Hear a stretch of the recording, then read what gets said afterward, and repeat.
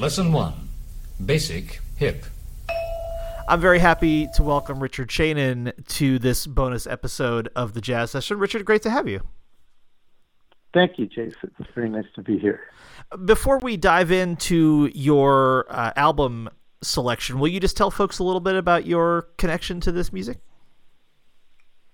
Oh, gosh, my connection to the music. Well, I'm a lifelong journalist, and I've, written about all kinds of stuff. I've covered courts. I've written about environment, religion, all kinds of stuff. But music is kind of actually my religion. So I've been writing about music, and in particularly jazz, on and off since, like the late 70s, I guess. And about 15 or 20 years ago, it became a full-time gig at my old newspaper, the San Jose Mercury News, where I was the classical music and jazz writer, critic. That already sounds like an ancient classification. I mean, that's not that long ago, yeah. But the idea of a newspaper having a classical music and jazz critic, I mean, there's got to be, like 3 of those people left in the United States? So. Right. There were about 10 when I was doing it. I think there are less now. But, now I'm a writer for SF Jazz, which is an organization in San Francisco, and they're pretty imaginative. They have their own online magazine. As arts coverage has faded, they've sort of hired a couple of people to write journalistically for their website about various artists and musical trends and stuff. So I do that. And I mean, my biggest connection to the music is that I just love it so much. I just clicked with it when I was 15 years old, I would say, which is a long time ago. That's like 50 years ago. And, my kids are musicians. My son, Jesse, is a saxophonist in New York. And, my kids kind of got into music because my saxophone was always lying around the house, not being played. And they were curious. And so I'm a writer by profession and just a lifelong jazz kind of worshiper, I don't know what other word to use. So now I'm even more curious to find out. Often I know beforehand which album someone has chosen, but we didn't discuss it. So I'm going to find out with the listeners right now which album you have chosen to talk about. So let us know what it is. Okay, well, I've picked Sahara by McCoy Tyner.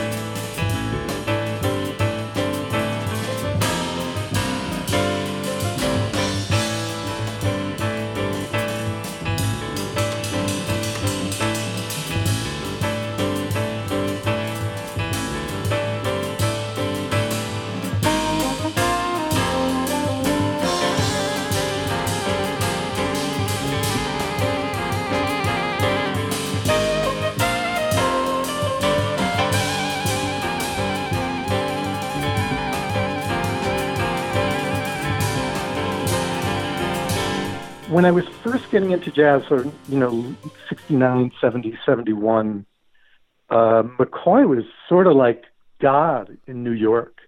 It's funny, like being into the music for so long, you just see these cycles in taste. I've even read essays by people saying that McCoy Tyner is sort of underrated. The whole concept just blows my mind. Yeah, mine too. I mean, when I was living in New York, McCoy was it. Musicians worshipped him. The people who came to see him were just so in awe of everything that he did. I mean, his sound, so much power and strength and lyricism and levitational inducement. I don't know what to call it, but, the first time I saw him around 71, I just got the chills. And this album, Sahara, was the first record he made for Milestone Records. He had this whole string of amazing albums, Song for My Lady and Enlightenment and Fly with the Wind, Trident, which was a trio album with Ron Carter and Elvin Jones. And I know a lot of people say that McCoy's, they go for his late 60s Blue Notes, which I love to death as well.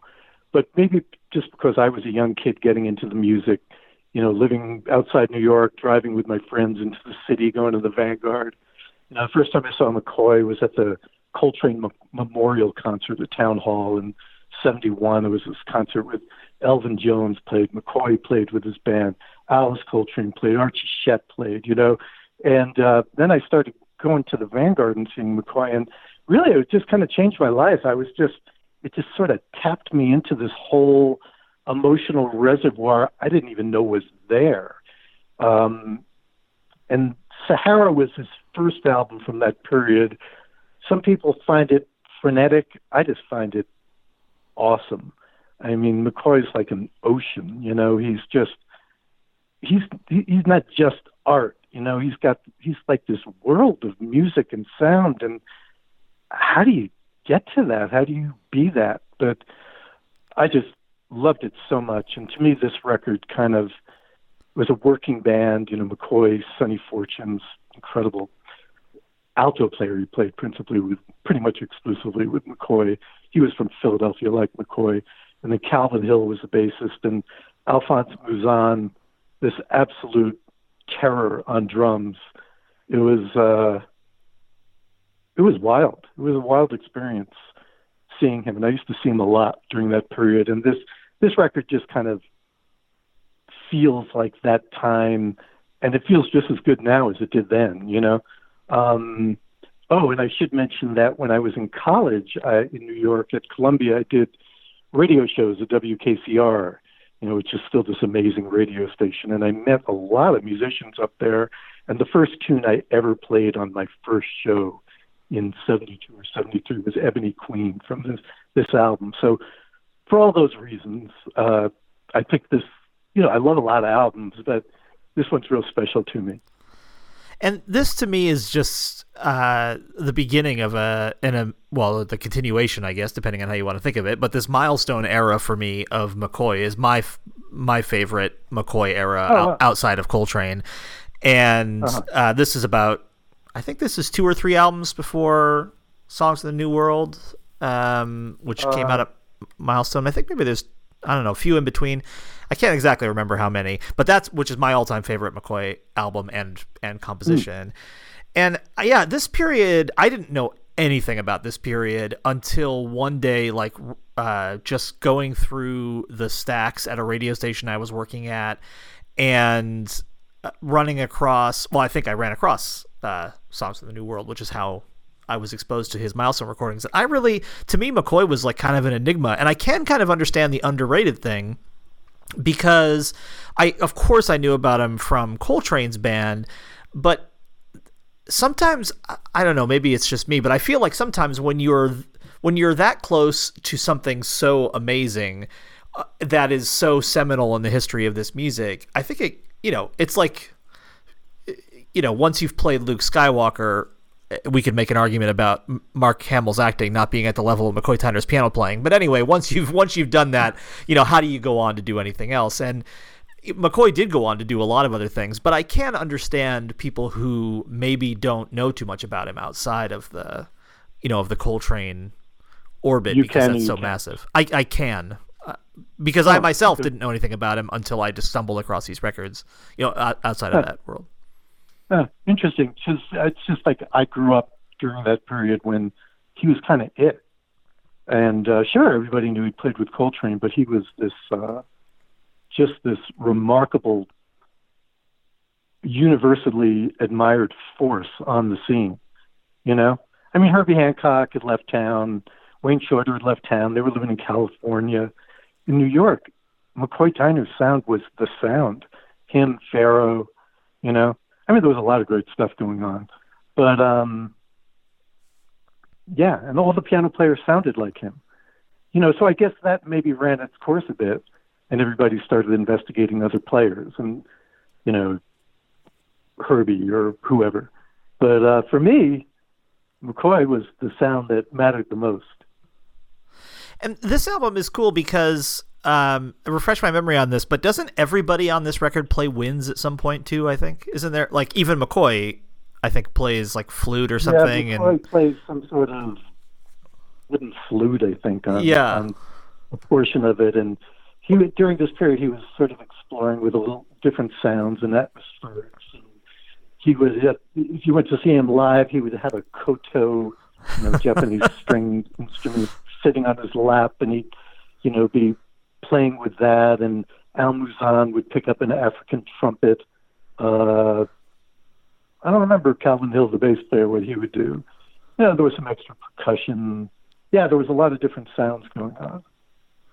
And for people who haven't, I'll put a sample from this record, but it certainly won't do the record justice as a whole thing. But for people who haven't heard this album, can you just, you don't necessarily have to describe the sound of the music, but maybe the impact on you of this album, or the, kind of where it fits inside the history of this music. It seems like a very fertile period that, at least to me, I just don't know as much about as I should. Well, the early 70s, sometimes get written off as a kind of a downside in the music. In fact, it was this spillover from the 60s, It was almost like more 60s than the 60s.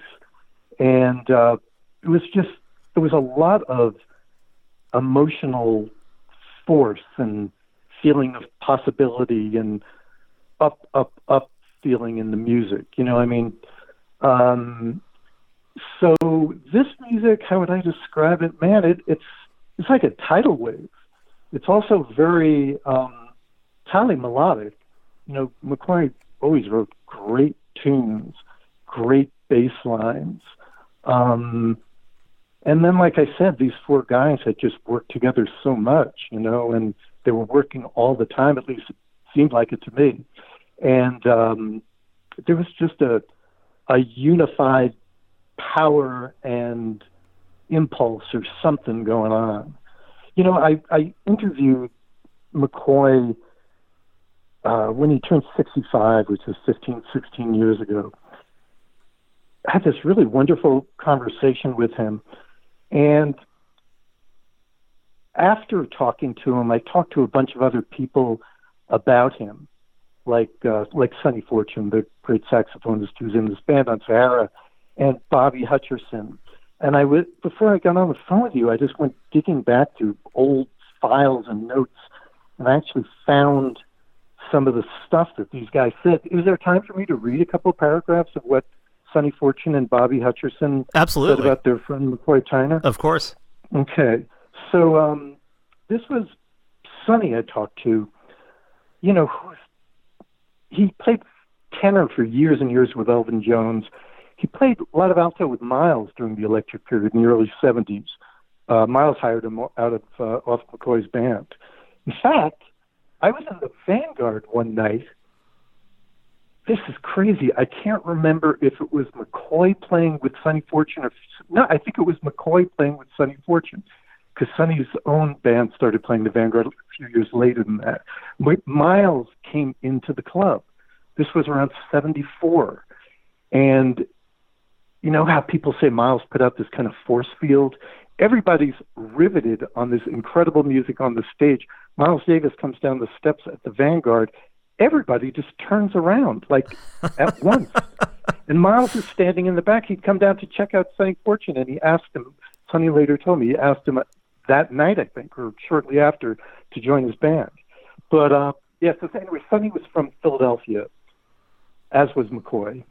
And Sonny said, I absolutely walked down the same streets McCoy walked down, and I'm here to tell you, I have no idea where that shit comes from. So why isn't it magic? Other people may call it something else, but I choose to call it magic. You can't study it. He puts the something in music. There's no book, no page that I know of where you can go and get it. You can't bottle it, so what else can it be? By and large, we're all working out of a chromatic scale. We're all working with certain rhythms. So what is it that makes this person so exceptional? And then he mentioned how he had hooked up with McCoy initially in early 71. It was after 6 weeks when I'd been recovering from a hernia. I played my first gig with McCoy, and I called my doctor the next day because I thought I'd ruptured my hernia. Then I talked to Bobby, who was very close friends with McCoy Tyner. Bobby lived out on the West Coast, and he said about McCoy's music, it's gorgeous, beautiful, and dangerous because anything can happen. It's on the edge of going both ways. You're tumbling around inside his protective sphere. You're inside the ball, and you're just being tossed around. Being inside the sphere, it's like being in love. You're inside the sphere, and it protects you. McCoy lets you turn that doorknob and go into that wonderful place. The music lifts up, and it goes to the next floor. He's pushed the button, and the elevator's gone up to another floor again. After you've been around him and you've heard his music, you say, gee, my pockets are kind of full here. Wow. So these are just sort of other master musicians who are a little bit in awe of this guy. And what is the something in his music, How do you can't codify it, can't teach it in conservatory. It's just something else.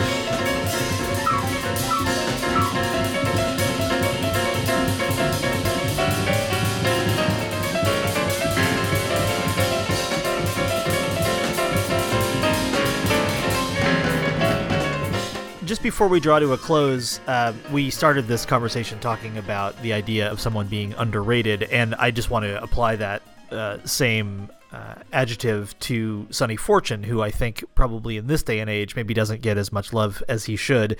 And I remember when I was 17, I lived in Japan for the first time, and I had grown up mostly on big band music and the stuff that my grandparents listened to, and then I got into prog rock, and so by the time I was in Japan, that was pretty much my musical grounding, and I didn't know a ton about small group jazz. And I was watching NHK one night, which is the Japanese public broadcaster, and they had the Elvin Jones Jazz Machine on, who were playing in Tokyo, and Sonny Fortune was in the band at that time, and I'd never heard of Sonny Fortune. I had heard of Elvin Jones, but I'd never heard of Sonny Fortune. And I was just absolutely riveted to my chair in my host family's house watching this guy play. This was in, I guess, 1991. And that was my first exposure to him, and he just seemed like such a powerhouse. I had seen very few saxophone players play live who were not in the big band world, and I had even seen very few of those play. So to see a guy who played like Sonny Fortune, and to, even though it was on TV, to kind of, hear that but pouring out of the speakers and just see him do what he was doing was pretty amazing to me, and definitely colored my thoughts about what was possible, on that instrument, and what was possible in terms of a live performance. And then, of course, Elvin playing the drums. I mean, the whole thing was just like a tidal wave of energy, even on a 1990s television set in northern Japan. It was pretty wild to see. Yeah, Sonny Fortune was a spectacular player. I always loved him most on alto, which is when he played tenor with Elvin. He pretty much only played alto with McCoy, and man, the empathy between those guys. There was one night at the Vanguard, I remember being there for a late set. The Vanguard used to have these late sets that finished 1, 2 in the morning, and the music just went way out. It was just, spine tingling. And when it was over, Sonny and McCoy just looked at each other and started laughing. Like, what was that? But Sonny Fortune was a great player, kind of out of Coltrane and with a great love of Cannonball Adderley. You hear a lot of that, particularly in his alto playing. And his music, his playing wasn't that, I don't feel, that well captured on record too many times. You can really hear him on Sahara, though. Sahara has some of his best recorded solos. There's a tune called Rebirth toward the end of it. It's really just a scorching solo by Sonny Fortune. Really wonderful player, just died a year or two ago. My guest for this special bonus episode has been Richard Scheinin. He is a lifelong journalist, a writer for SF Jazz. Richard, it's been such a pleasure to talk with you. I'm really glad you took the time to do it, and thank you so much for sharing not only your own insights, but some of your interview notes from days gone by. That was really special. Thanks for that, Jason. It was fun. I love talking about this stuff.